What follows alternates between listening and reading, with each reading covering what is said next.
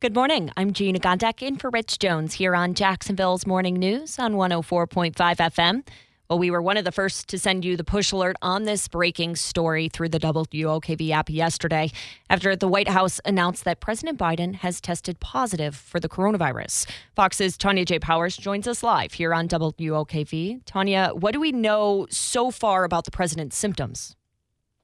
Hey, good morning. Well, we know that yesterday when he was diagnosed, the first things we heard were the fact that he had very mild symptoms, that he was, basically suffering from the runny nose and dry cough and fatigue, that kind of stuff. That came from Dr. Ashish Jha, who is, of course, the White House COVID response coordinator. I believe he was also doing the rounds on maybe some morning TV this morning, giving an update. We did learn that the last update we got about 10 o'clock last night was that the president was doing well.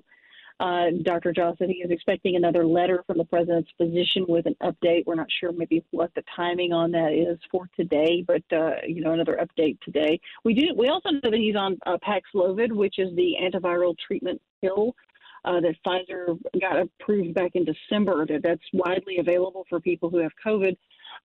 Just a side note on that, you have to start taking that within 5 days of the symptoms appearing.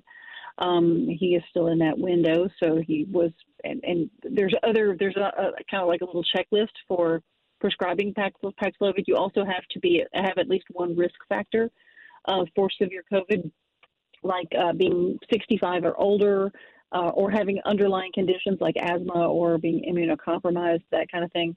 Paxlovid has been shown to reduce the risk of hospitalization or death by about 88% when you take it within the first 5 days of symptoms. So that's what he's been being treated with.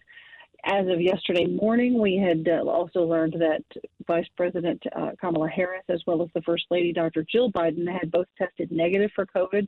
I expect us to get another update on that when they are tested this morning. And Tanya, I know the president was scheduled to actually be in our area, in the Tampa and Orlando area next week. Obviously, probably no updates on what his schedule may look like as of right now. Yeah, I haven't seen any updates on that. Maybe they're probably just kind of seeing how things go over the next few days. He is isolating for several days. He is still working, doing Zoom meetings and calls and things like that. But he is isolating to, reduce the risk of spreading it further. Fox's Tanya J. Powers, thank you this morning. We are still going to be following this story, President Biden testing positive for the coronavirus yesterday, and we'll be giving you any updates as we get them through the WOKV app.